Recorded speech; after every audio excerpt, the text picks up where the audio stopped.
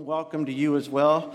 And Pastor Rawl will be up here to just share from God's Word in just a few minutes. And so we're looking forward to that. We have a lot of opportunities going on here in our church fellowship that we invite you to engage in and be a part of, whether you're a man or a woman or whether you're youth age. There's something for everybody. And so I want to jump into the announcements. The first one we have here is our men's camp out. It's coming up here on at the end of the month. We're going into August already. Can you believe that? So Friday, August 26th, Saturday the 27th, and Sunday the 28th. We're having our men's camp out. We're going to be heading up to the San Bernardino Mountains up at San Gregorio. It's called Council Campground. First of all, let me ask you guys this. Hey, guys, you guys out there, men, is anybody interested in going up to this camp out? Because there's a sign-up sheet back there, okay? And I only saw a few sign-ups from last week, and that's an epic fail, okay? So wives, nudge your husbands. It's get up there. This is an opportunity for you guys just to be a part of the work that God's doing here. It's an opportunity for us to be ministered to. It's an opportunity for us to minister to other men and just share that bond that we have in Jesus Christ. And so, guys, we want to invite you. The cost is $75. That includes all the facilities up there. It includes 4 meals. It's going to be an awesome time. I'm looking forward to it. So just want to encourage you to get signed up so we could plan around that. Also, this is open for any of the men that have sons as well. So you're invited to bring your boys up. That's a great opportunity just to get them involved as well. And so we also have coming up, I think here on August 7th at 1 o'clock, we have our youth. It's a youth group meetup. And so all of you that are youth age, that are involved in our youth group, we want you to come on out and join us at Fiesta Village. It's going to be a time of fellowship. That's on Sunday the 7th. That'll be right after church, and it's at 1 o'clock. So bring your own money, bring your own money for activities and food. In fact, there's an information sheet back there at the info table. So if you're looking to get some more information, you could grab that on your way out today. An email has gone out to those that have youth. And also, any questions, you could go to Chad or Jamie Allen as well. So also for you guys out there, guys, we have our monthly men's prayer breakfast coming up this Saturday, the 6th at 7 o'clock a.m. I can see that Tom's the only one that's excited for that. But, we can't underemphasize the importance of prayer. So men, let's be counted for. Not only does prayer demonstrate our faith in God, but in corporate prayer, we can come together with other believers, and not only is it pleasing to the Lord, but in turn, we as men are built up, we're edified, and we're unified in Jesus Christ. And so, guys, come on out this Saturday at 7 o'clock, bright and early, to start off our weekend right.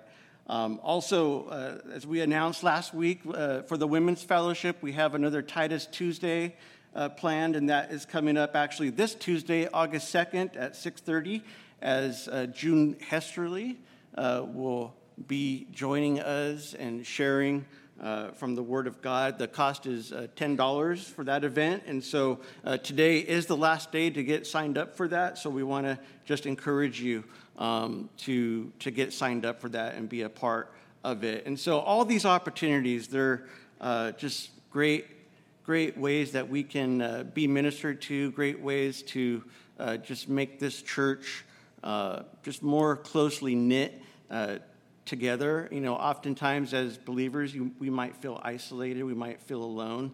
And, so we want to encourage you to fellowship, take part in these opportunities that we're sharing with you. and maybe take a step of faith as well. So with that, I want to just invite Pastor Raul up, and as he's coming up, why don't we just stand up real quick and say hello to one another. God bless. Hello. Hey, brother. Hey, good morning. Good morning. How you doing? Good. How are you? Oh, Jake. I don't know who this is. Maybe it's sound booth. I don't know. Yeah.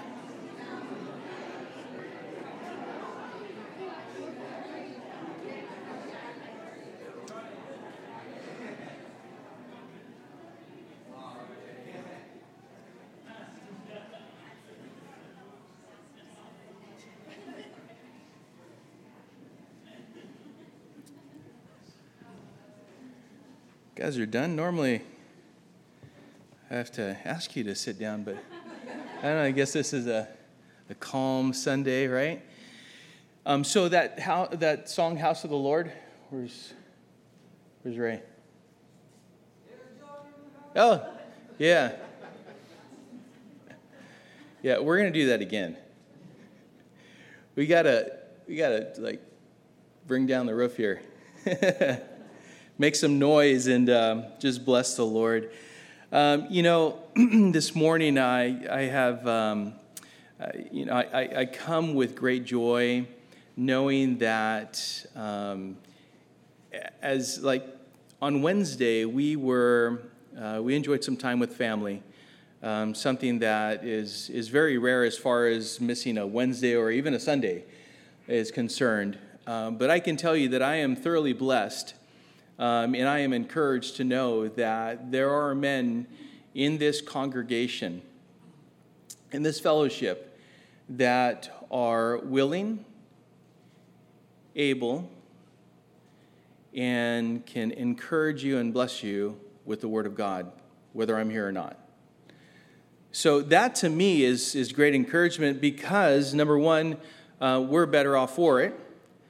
And number two, if anything, if I were to be called home, and it would be definitely a homegoing, I know that you would be in good hands. And so for a church, you couldn't ask for more because that's what the body is supposed to be doing. The men are supposed to be being discipled and growing in their understanding of God's word and be able to teach. Not that they've been called to that ministry full time, but men, at some point, you should be able to teach. It shouldn't be that, after 10, 20, 30 years of walking with the Lord, that you would be at a loss for words. So it's an encouragement. It's not a rebuke. It is a word of encouragement. So study the word. Make it known not only for the benefit of your spouse, your wife, but also your children. It'll serve you in every area of life. And here within the body of Christ, you can be called upon at any given time. And if you don't rely on your own strength and rely on the Lord and His Spirit, He can use you in some pretty mighty ways. And so I would just want to thank Modesto. I know he's not here. He's with family now.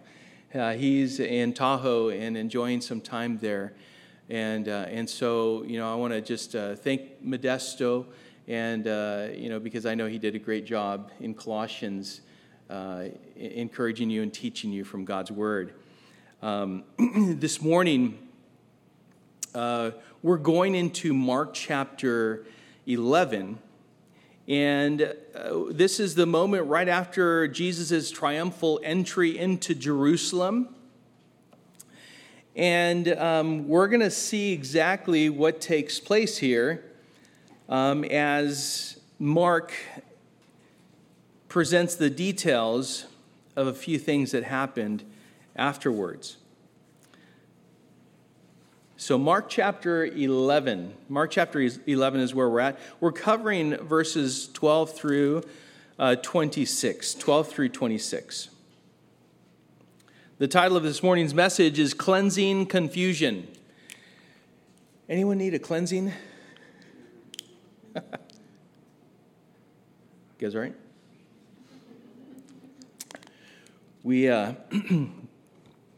We need clarity in today's world. There's a lot of confusion, isn't there?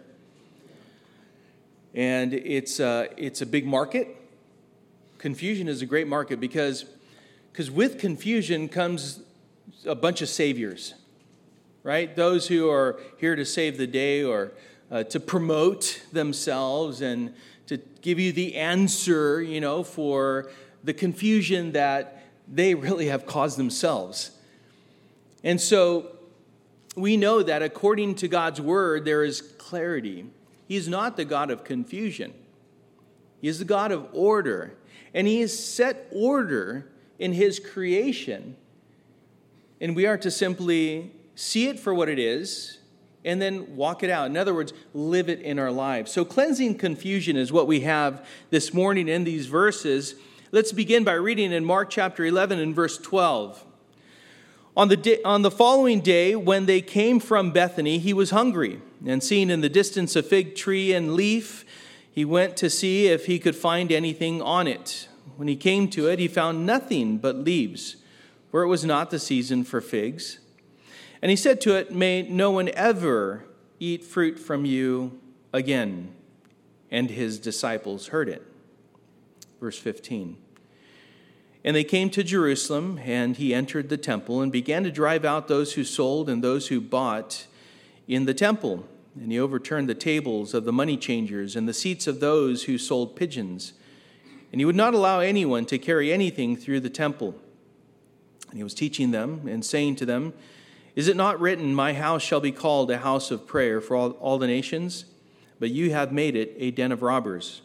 And the chief priests and the scribes heard it and were seeking a way to destroy him, for they feared him, because all the crowd was astonished at his teaching. And when evening came, they went out of the city. Father, as we enter into this section of Scripture, we ask, Lord, for you to give us understanding, Lord, that by your Spirit you would give us, Lord, this word in context, Lord, that we would know exactly what this means and how it applies to us, Lord. And perhaps the things that need to be corrected, Father, we would yield to you and your authority, Lord, knowing that all good things come from you and you lead us in all truth. And Lord, you are faithful and you are trustworthy. And so, Father, we commit this time into your hands, Lord. We ask your blessing and we pray this in Jesus' name. And all of God's people said, Amen. The shortest verse in the Bible. 2 words. Jesus wept. Yeah. Jesus wept, but he also whipped. Jesus encouraged, but he also rebuked. Jesus taught, but he also warned. Jesus did not come the first time to judge, but he warned of the day of judgment. He did not say what people wanted to hear, but what they needed to hear. Jesus is not the God of confusion, but the God of order, and he did not remain silent. Take this to heart, because this is something that we need to understand as well. He did not remain silent when someone said something that was not true or were displaying themselves as being something they were not. Quite contrary to what we're being told to do today. Shut your mouth. Don't say anything. Just go with the flow. Take it all in. Don't rock the boat. Just do as you're told. Be good little boys and girls. And trust in everyone else and anything else. Is that the Jesus you know? Far from it. Far from it.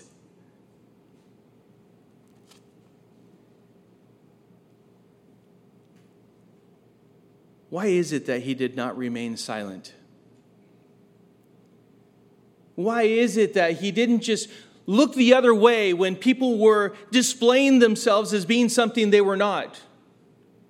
Why did he not just say, hey, to each their own? As far as you're concerned, just live at peace. Live and let live.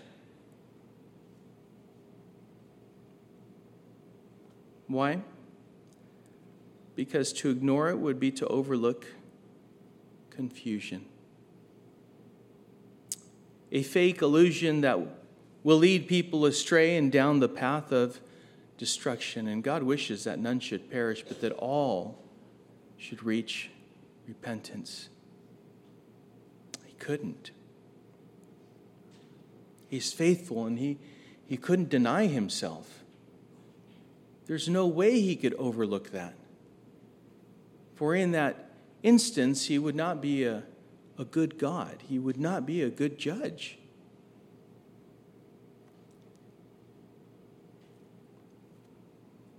To ignore it would be to overlook confusion. A fake illusion that will lead people astray and down the path of destruction to ultimate judgment without repentance. You know, you sometimes hear about how, you're encouraged to be your person, whatever that may be. After all, God made you that way, right? Is what we say. And that's why we justify it. And His grace will cover it, no matter what. No, He calls us to confess and repent. Confess to what is true. And if we're not in alignment with what is true, then we repent. We turn from that. That's what He calls us to. Because He doesn't want us to face judgment without forgiveness. Remember, the same Jesus who allowed Himself to be nailed to a cross to deal with sin is the same Jesus who made a whip and overturned tables. It's the same Jesus who cursed a fig tree and used that as an opportunity to teach His disciples what it meant to be all leaf and no fruit. That's what we're going to take a look at this morning. Jesus fully confronted what would condemn us. Listen, and this is what's so deeply loving about God. He doesn't overlook these things. He's confronted these things. Why is that? Oh, to give us rules and laws to abide by? No. They serve for us as guardrails to walk down a path that we would remain protected, that we would not walk down the path of destruction, and especially to eternal condemnation without confessing and repenting. C.H. Spurgeon said this, quote, "Thus there will be three effects of nearness to Jesus: humility, happiness, and holiness." Close quote. This morning, as we look at a portion of Mark 11, we will see how Jesus did not overlook hypocrisy, the abuse of what is holy. Nor did Jesus go along with and play games with the insincere.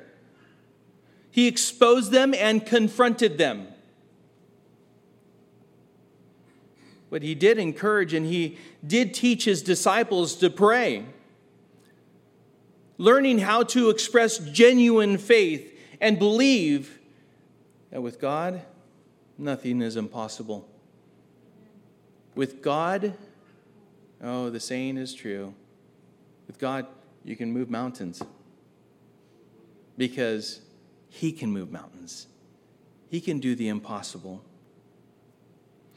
While Satan always attempts to undermine and destroy what is good and true by confusing and mimicking what is true for the glory of self, Jesus cleanses out confusion and speaks what is true to the glory of the Father. For that was His food, right? To do the will of the Father, to complete it, to fulfill it. And so it should be ours as well. It should be our satisfaction, our contentment, to walk in the ways of the Lord and bless and honor Him. we're going to take a look at the curse, the cleanse, and the prayer. The curse, the cleanse, and the prayer. Let's begin once again in verse 12 with the curse of the fig tree.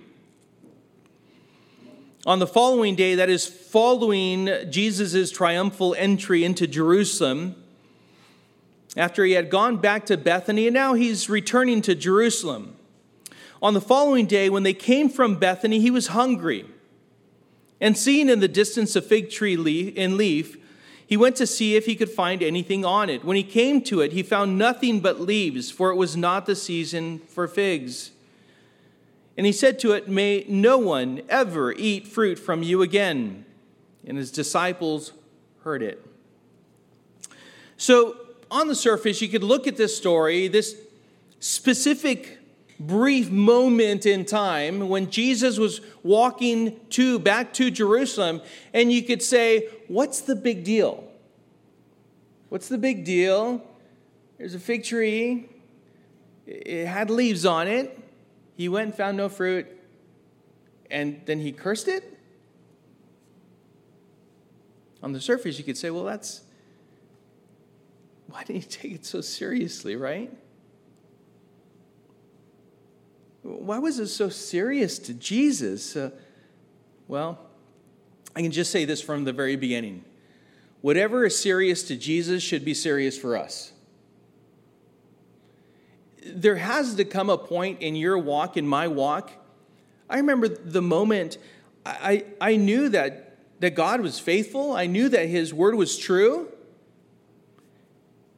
What happened was truly remarkable in my own time that I spent in God's word, reading. At that point, I could look at a story like this and say, well, it was serious to Jesus for specific reasons. Maybe I should look into it a little bit deeper that I may gain understanding.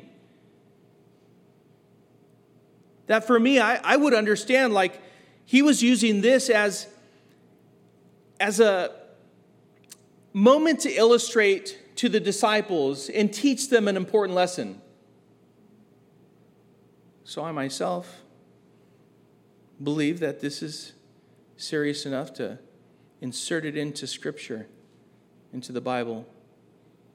And I want to gain understanding. I believe it. Okay. What's the big deal? I don't know at first, but I'm going to find out. What's happening here? Why is this even in the Bible?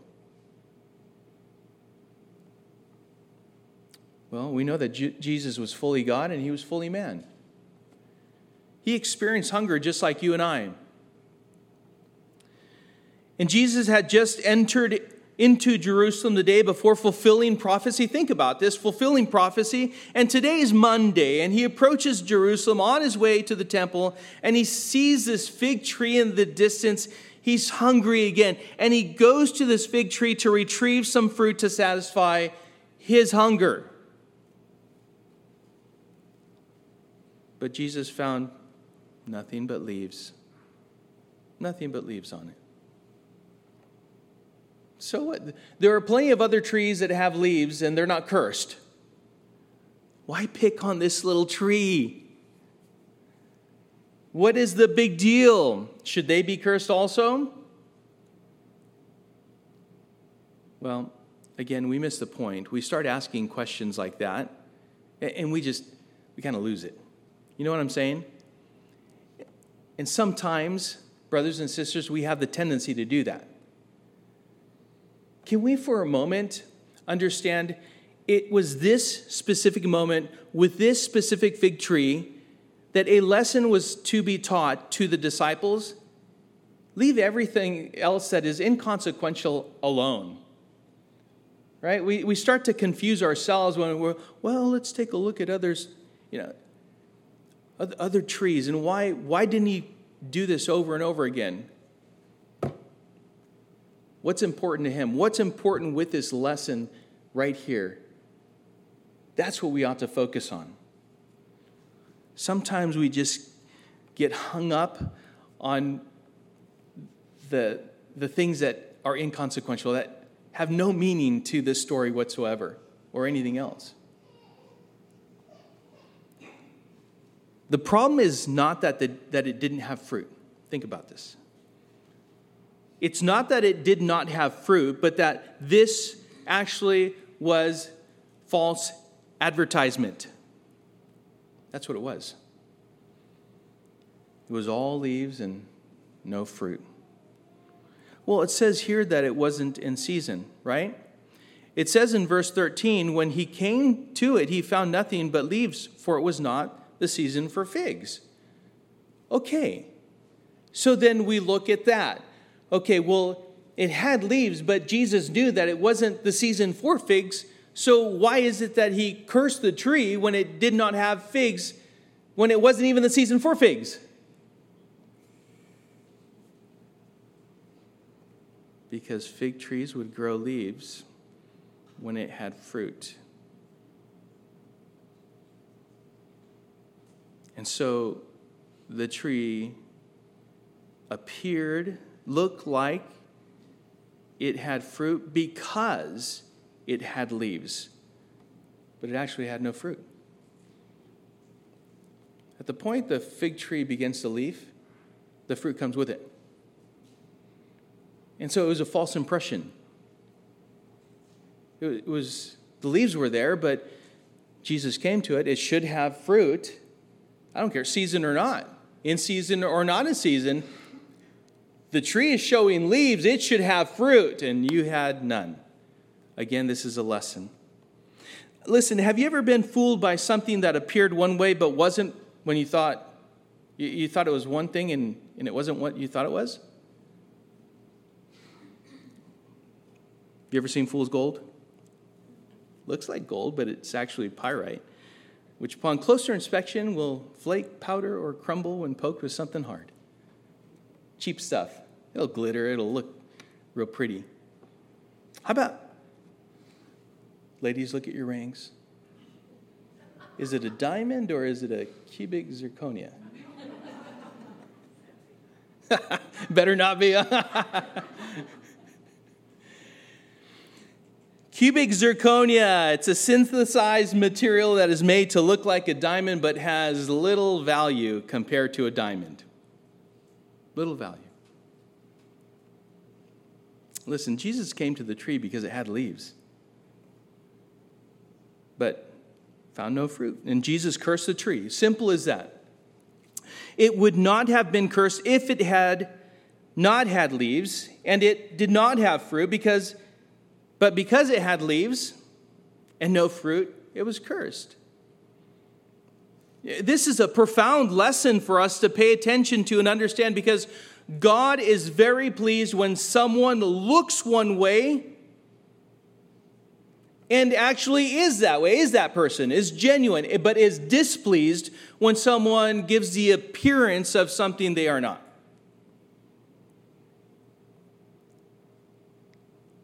Those people actually kindle God's anger. Matthew chapter 23.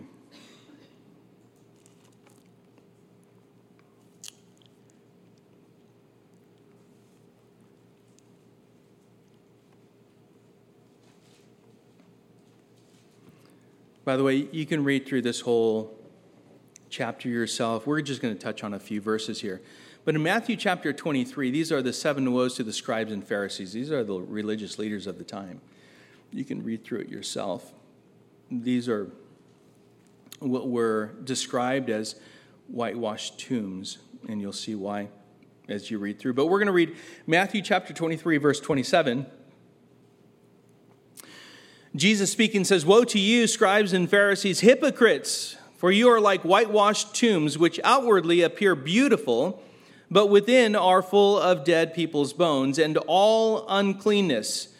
So you also outwardly appear righteous to others, but within you are full of hypocrisy and lawlessness." Well, again, as we take the whole counsel of God into consideration, we can also look at Matthew chapter 24, the next chapter, in verses 3 through 5. Jesus, as he sat on the Mount of Olives, the disciples came to him privately saying, "Tell us, When will these things be, and what will be the sign of your coming and of the end of the age? And Jesus answered them, see that no one leads you astray. For many will come in my name, saying, I am the Christ, and they will lead many astray. Many people will be led astray. Many people today are being led astray.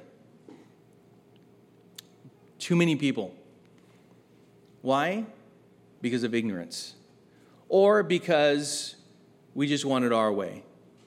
It's pride, it's stubbornness, it's our own hardness of heart. We're not really yielding to the authority of God's word. We're seeking our own pleasure. We're not seeking his glory. And so we get confused, but we're confusing ourselves in so doing. It's serious. This lesson that we're learning here in Mark chapter 11, and beginning with the lesson of the fig tree, is very important for us to understand. In Luke chapter 17, verses 1 and 2, and he said to his disciples, temptations to sin are sure to come, but woe to the one through whom they come. It would be better for him if a millstone were hung around his neck and he was cast into the sea than that he should cause one of these little ones to sin.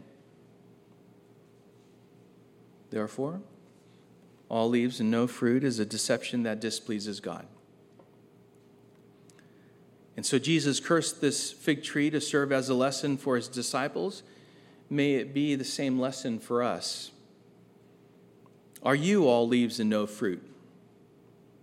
Because we are to abide in Christ and allow him to produce fruit for his glory, not our glory, for his glory. Whose glory are we desiring and seeking, pursuing, living for? Number one is the curse. Number two is the cleanse. And we see Jesus arrive in Jerusalem. Verse 15 says, and they came to Jerusalem, and he entered the temple and began to drive out those who sold and those who bought in the temple. And he overturned the tables of the money changers and the seats of those who sold pigeons, and he would not allow anyone to carry anything through the temple.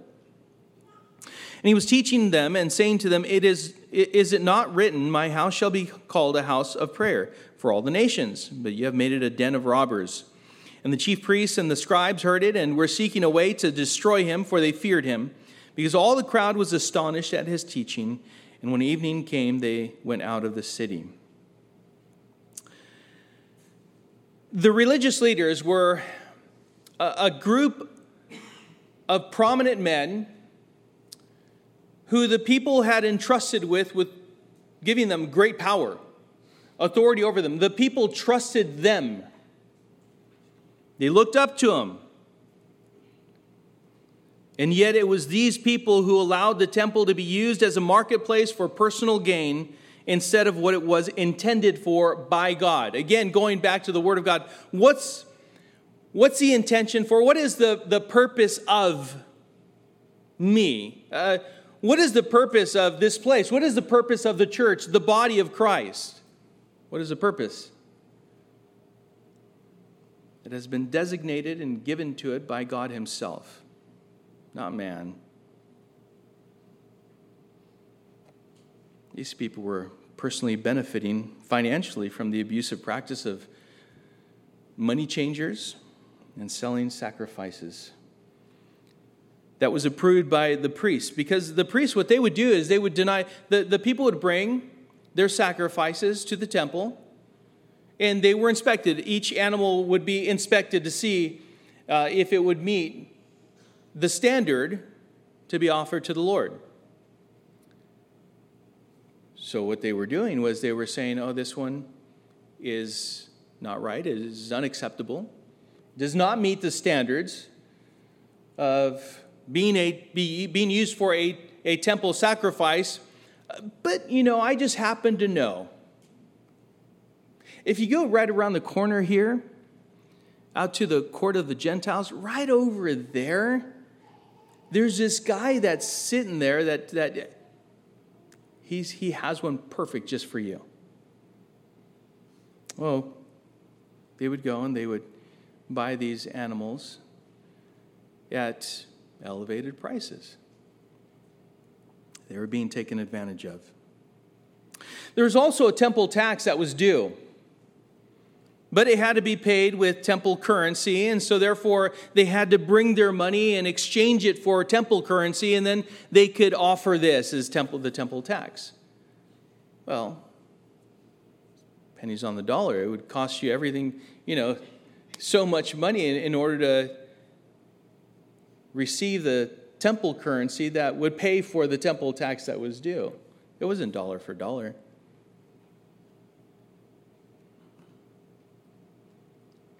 If you thought God overlooked things like this, think again.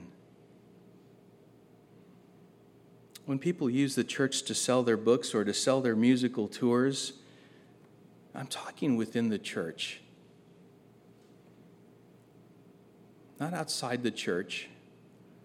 When you take up a whole Sunday to invite a quote-unquote speaker to talk about a book that he has written and is promoting or selling that, in my opinion, he is using the church as his marketplace, promoting books, not the gospel of Jesus Christ, but promoting their own books. And you have people that have these friends that will be invited to the church, and please, there you have thousands of people before you. Have at it. And by the way, go ahead and set up tables outside in your people with, ways that they can buy your book and promote it. I see that as being no different. As I continue to serve within the church and see the word for what it is, this should be kept sacred. The pulpit is not for people to market or promote their books. It is not for that.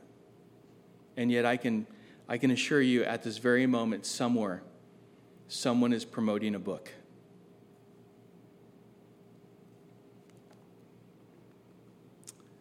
The temple was to be God's house, consecrated for holy use, a house of prayer for all the nations. But Jesus was telling them that they had turned it into a den of robbers.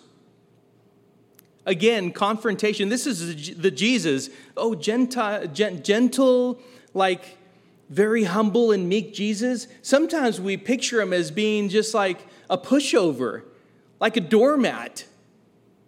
And he was far from that. I mean, he confronted the religious leaders of the time, calling them hypocrites, whitewashed tombs full of dead people's bones. You are a brood of vipers. No soft words coming from Jesus. Making a whip? Overturning tables? Are you uncomfortable right now? Is that not the Jesus you want? Do you want him to be a pushover in your life too? Just be whatever it is that you want him to be for you? No. We got to know him for who he is. And we need to reflect his character, to honor and bring him glory. No, he confronted all of these people. In fact, if you notice with me, in verse 15, and they came to Jerusalem, and he entered the temple, and he began to drive out those who sold and those who bought in the temple. What?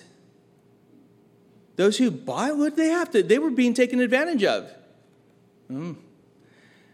Oh, if you know, and you just go along with it, and you just buy, and then you plead ignorance, doesn't work. Doesn't work with a God who knows everything, even the intentions of your heart. When you participate by purchasing or being a part of those things, sometimes we're in a body, a church, right? And we're participating in that way, and we're like, well, at least they're leading people to Christ. That's what could be said of this, right? Well, at least it's still a place for them to go and worship, God will take care of those people, and he'll judge those people. He'll judge the intentions of the heart.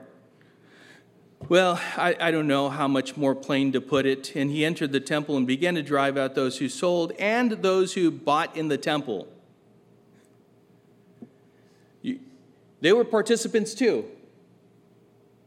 They were actually encouraging those who were selling those items to sell more out of whatever it was, convenience, or it was just one of those amenities that were provided to satisfy the needs of the people in the moment, even though they knew they were being duped. So ignorance is not going to be something that can help us out in that day when we're being called on by the Lord and being held accountable for those things. For him to know that knows to do good and fails to do it, for him it is sin, right? Well, the temple was God's house, consecrated for holy use, a house of prayer. And Jesus told them, you've turned it into a den of robbers.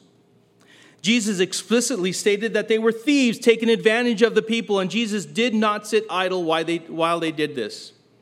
He acted and he spoke.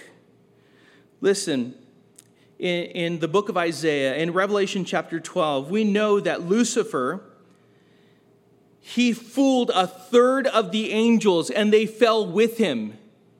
If Lucifer can fool a third of the angels who were in the presence of God, we need to stand guard. Brothers and sisters, we need to stand guard. We need to be discerning. Can you imagine being in the glory of God and believing this created angel and then following him to destruction? No, Jesus acted and he spoke, but it was because he doesn't want anyone to perish, but that everyone would know the truth of God's word, know what it means to know forgiveness and God's grace. But notice how the chief priests and the scribes responded in verse 18. And the chief priests and the scribes heard it and were seeking a way to destroy him, for they feared him because all the crowd was astonished at his teaching. So again, even the religious leaders, they didn't respond in the way that Jesus desired for them to respond. They didn't repent. They didn't confess. He just said, hey, at this point, we need to figure out how to take him out. He's raining on our parade. He's cutting into our prophets. He's messing up our whole system here. Anyone who does that will be attacked by the people who are actually a part of that. The religious leaders, you could say, were all leaves and no fruit. They did not like what Jesus was saying, speaking against, what he was acting on, telling them that they were using basically the temple for their own personal gain. There were many who were benefiting from the activity that they were facilitating. Likewise, again, today there are churches looking the other way because they don't want to upset the Christian business. It is justified by saying that they are serving the church when in reality they are serving themselves. Who is being glorified? Is it Jesus or self? Listen, there are many. I'm going to rock the boat right now, all right? More. Even more. There are Christian artists who are not a part of any local church. Perhaps they'll name a church and say, yeah, I belong to that church. But they're on tour most of the time. And really, they're no different in many ways. Not saying that they are fallen. Maybe they're confused or they're just full of themselves, which is in and of itself the same thing. And then they start wanting to become your pastor. What happens is you start listening to them more than you listen to your pastor, the leaders from the local church who have an invested desire in you to to bless you and to raise you up, to protect you and to lead you down the right path. Oh, I see them. I see their posts on social media. They have an incredible following. That must mean that they're more important than those people that God has placed in my life, in the local church, to look to and to ask for advice and to receive counsel from. Oh, I see that. What they're doing is elevating themselves to a place that God has not ordained them to act within. There are many. There are many out there. Who is being glorified? Is it Jesus or self? You know, Jesus is acting in a very judgmental type of manner in what we just read in both the fig tree, the issue of the fig tree, the circumstance there and the event there, and also now within the temple itself. What happened to judge not lest you be judged? That kind of gets blown out of the water here, doesn't it? After all, we are to be Christ-like, are we not? That means we need to be discerning. We can't be discerning if we don't know the truth and then exercise the truth, practice it. Interesting that it all has to do with false appearances and the abuse of what has been set apart for God. The same can be said of the church. It was intended for the worship of God and the building of God's people spiritually, not for self-gain and not to satisfy external earthly wants or demands. It is good when Jesus cleanses his bride with his word. In Ephesians chapter 5, verse 25, it says, "Husbands, love your wives as Christ loved the church and gave himself up for her, that he might sanctify her, having cleansed her by the washing of water with the word, so that he might present the church to himself in splendor, without spot or wrinkle or any such thing, that she might be holy and without blemish." And verse 32 says, "This mystery is profound, and I am saying that it refers to Christ and the church. However, let each one of you love his wife as himself, and let the wife see that she respects her husband."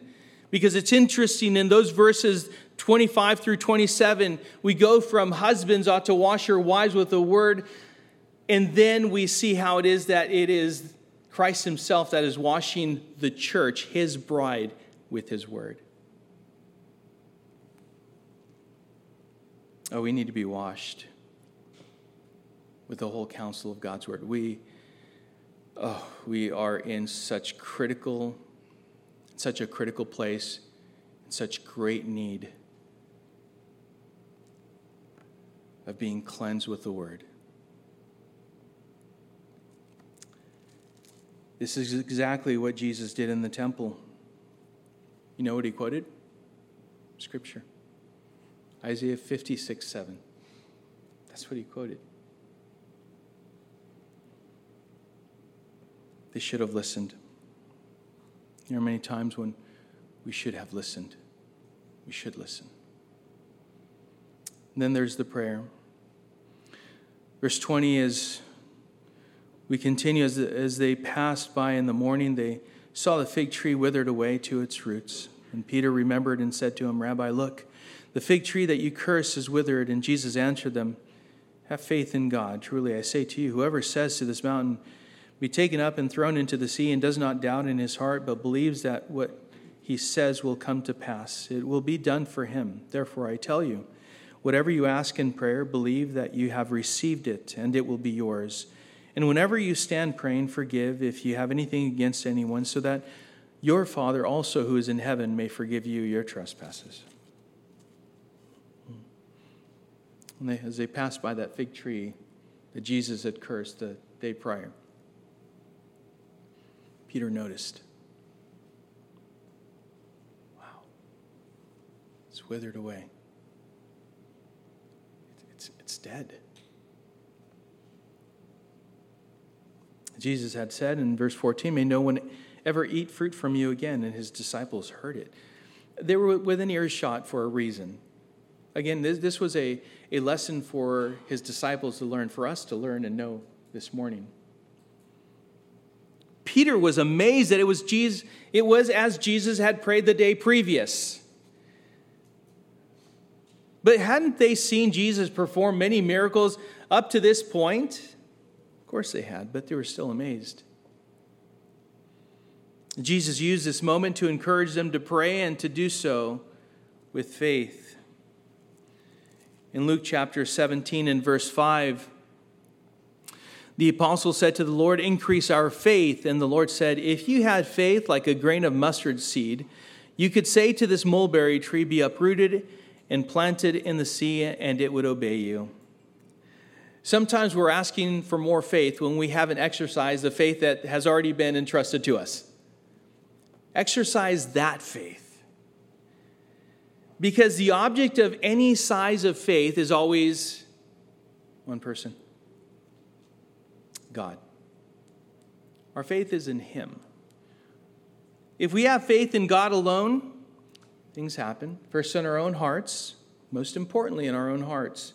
And then our will becomes God's and we yield to whatever He desires. We begin to realize that His will is perfect. Whatever that may be, it's perfect. It's okay. Oh, I'm facing difficulties today. But it's okay because God is with me and He is faithful. He strengthens me. I'm faced with a difficult situation with someone else. It's okay. Remember, God will give you the words to speak in that moment. Trust in Him. Let Him be that bit in your mouth. Let Him take the reins and consider His word.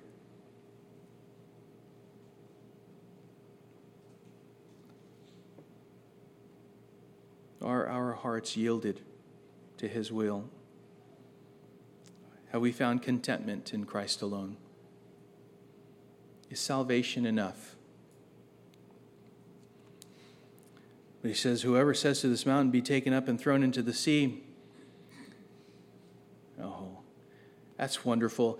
It's not, hey, pray so much that you insist on your own way and then He'll give it to you. That's not what that's saying. It's a saying. It's a phrase that was common in that day and likewise should be common among God's people in this day. Knowing that it is true. This was a statement of truth made to the disciples so that they would know that the prayer of faith in God is effective, and with God all things are possible. But what is it that you want to be most possible and happen in your life? Is it your will or God's will? Because remember, God is first and foremost interested in the heart of man. Philippians chapter 4, in verse 4, it says, "Rejoice in the Lord always." Again, I will say rejoice. Let your reasonableness be known to everyone. The Lord is at hand. Do not be anxious about anything, but in everything by prayer and supplication with thanksgiving, let your requests be made known to God, and the peace of God, which surpasses all understanding, will guard your hearts and your minds in Christ Jesus. Finally, brothers, whatever is true, whatever is honorable, whatever is just, whatever is pure, whatever is lovely, whatever is commendable, if there is any excellence, if there is anything worthy of praise, think about these things. What you have learned and received and heard and seen in me, practice these things, and the God of peace will be with you. And let's continue on from there, because that is actually what we're driving to, and understanding that in prayer, we cannot say the previous verses and take ownership of them, receive them, unless we understand verse 10 to verse 13, which says, "I rejoice in the Lord greatly that now at length you have revived your concern for me. You were indeed concerned for me, but you had no opportunity. Not that I am speaking of being in need, for I have learned in whatever situation I am to be content. I know how to be brought low, and I know how to abound. In any and every circumstance, I have learned the secret of facing plenty and hunger, abundance and need. I can do all things through Him who strengthens me." To be content in the Lord and Him alone. Not by the person sitting next to you or your next promotion or anything else. With this said, Jesus made it abundantly clear to His disciples as to what also would hinder prayer. What would hinder prayer? Unforgiveness. Being resentful, full of bitterness, angry, In Matthew chapter 5 and verse 21, you have heard that it was said to those of old, you shall not murder, and whoever murders will be liable to judgment. But I say to you that everyone who's angry with his brother will be liable to judgment. Whoever insults his brother will be liable to the council, and whoever says you fool will be liable to the hell of fire. So if you are offering your gift at the altar and there remember that your brother has something against you, leave your gift there before the altar and go. First be reconciled to your brother, and then come and offer your gift.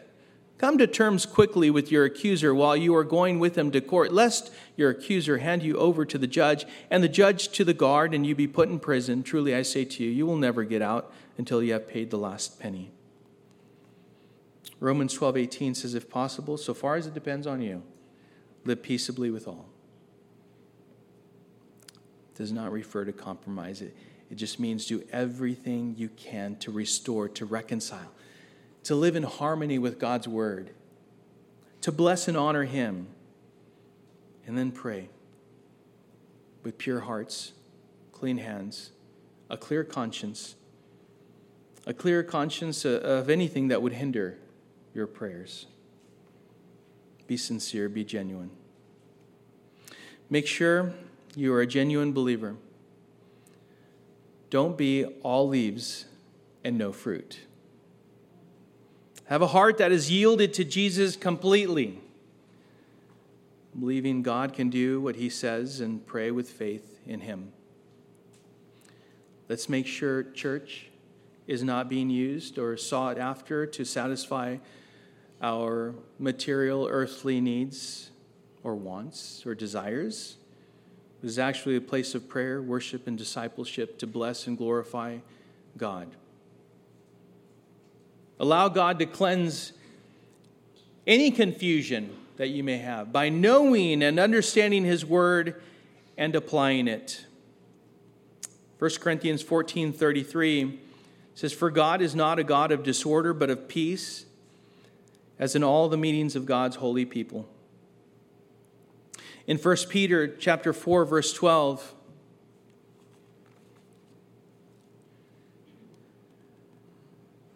it says, beloved, do not be surprised at the fiery trial when it comes upon you to test you as though something strange were happening to you. But rejoice insofar as you share Christ's sufferings, that you may also rejoice and be glad when his glory is revealed. If you are insulted for the name of Christ, you are blessed, because the Spirit of glory and of God rests upon you.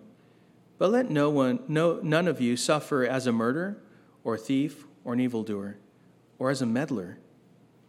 Yet if anyone suffers as a Christian, let him not be ashamed, but let him glorify God in that name. For it is time for judgment to begin at the household of God. And if it begins with us, what will be the outcome for those who do not obey the gospel of God? And if the righteous is scarcely saved, what will become of the ungodly and the sinner? Therefore, let those who suffer according to God's will entrust their souls to a faithful Creator while doing good. And I'll leave you with this. C.H. Spurgeon said, quote, look to the cross and hate your sin. For sin nailed your well-beloved to the tree. Look up to the cross and you will kill sin. For the strength of Jesus' love will make you strong to put down your tendencies to sin. Heavenly Father, we, Lord, come to you knowing, Lord, that we fall short. And yet, Lord, I pray, Father, that you would use the lesson of the fig tree and the cleansing of the temple, Lord, to serve us, your people. Or to help us to understand that you require us to be fruitful. You expect that of us. Lord, that it's not this outward look that we should have, and yet not be genuine inside, Lord, and not be fruitful. But Father, you require a consistency, Lord, that we would have integrity. Lord, a true relationship with you that desires to bless and honor you above all, yielding our will to yours, knowing that your will is perfect and you are faithful and you are good. Oh, you are able to save to the uttermost. Lord, I pray, Father, that if anyone here has never surrendered their lives to Jesus Christ, for he said, I'm the way and the truth and life. No one comes to the Father except through me, not by works, lest any man should boast. We are saved by grace through faith in Jesus Christ. Lord, that person or people, whoever it is here that has never known the forgiveness of sins and the hope of eternal life and glory with you, that today would be the day in which they completely surrender their lives to you. That they don't desire to just look good, Lord, but that they are good, not because they are good, but because of the righteousness of Jesus Christ, by whose blood their sin has been atoned for, and through whom they can be forgiven of all of their sins. Oh, may today be the day of salvation. Complete surrender, Lord, that peace that surpasses all understanding will guard their hearts and their minds in Christ Jesus, because they are new creatures in Christ. With a new desire, a new purpose, Lord, life takes on a whole new meaning. And what's to come is even better. Oh, I pray for salvation at this very moment, whether someone's watching online or right here physically in this building. May they not allow this moment to pass. May they simply confess that they have fallen short of bringing you glory, that they have sinned, and confess Jesus as Lord and Savior, believing that he has died for their sins, was buried, and 3 days later rose from the grave. Fill them with your Spirit, Lord. Seal them for the day of redemption with your Spirit. And for the church, I do pray for a cleansing. I ask, Lord, that you would set our hearts ablaze for you. That we would not go after shiny things, Lord, but that we would simply desire to know your word and then apply it. By this, all people will know that you are my disciples, by the love that you have one for another. Lord, that we love you and love each other. That we would grow in our understanding of your word and then apply it. And then teach others that very same thing. Oh, have your way with us, Lord. Oh, this is indeed the house of the Lord. Lord, let us sing your praises, for you are worthy of our praises. Let us demonstrate and express our love for you in everything that we are. Oh, you are worthy. You are worthy. In Jesus' name, amen.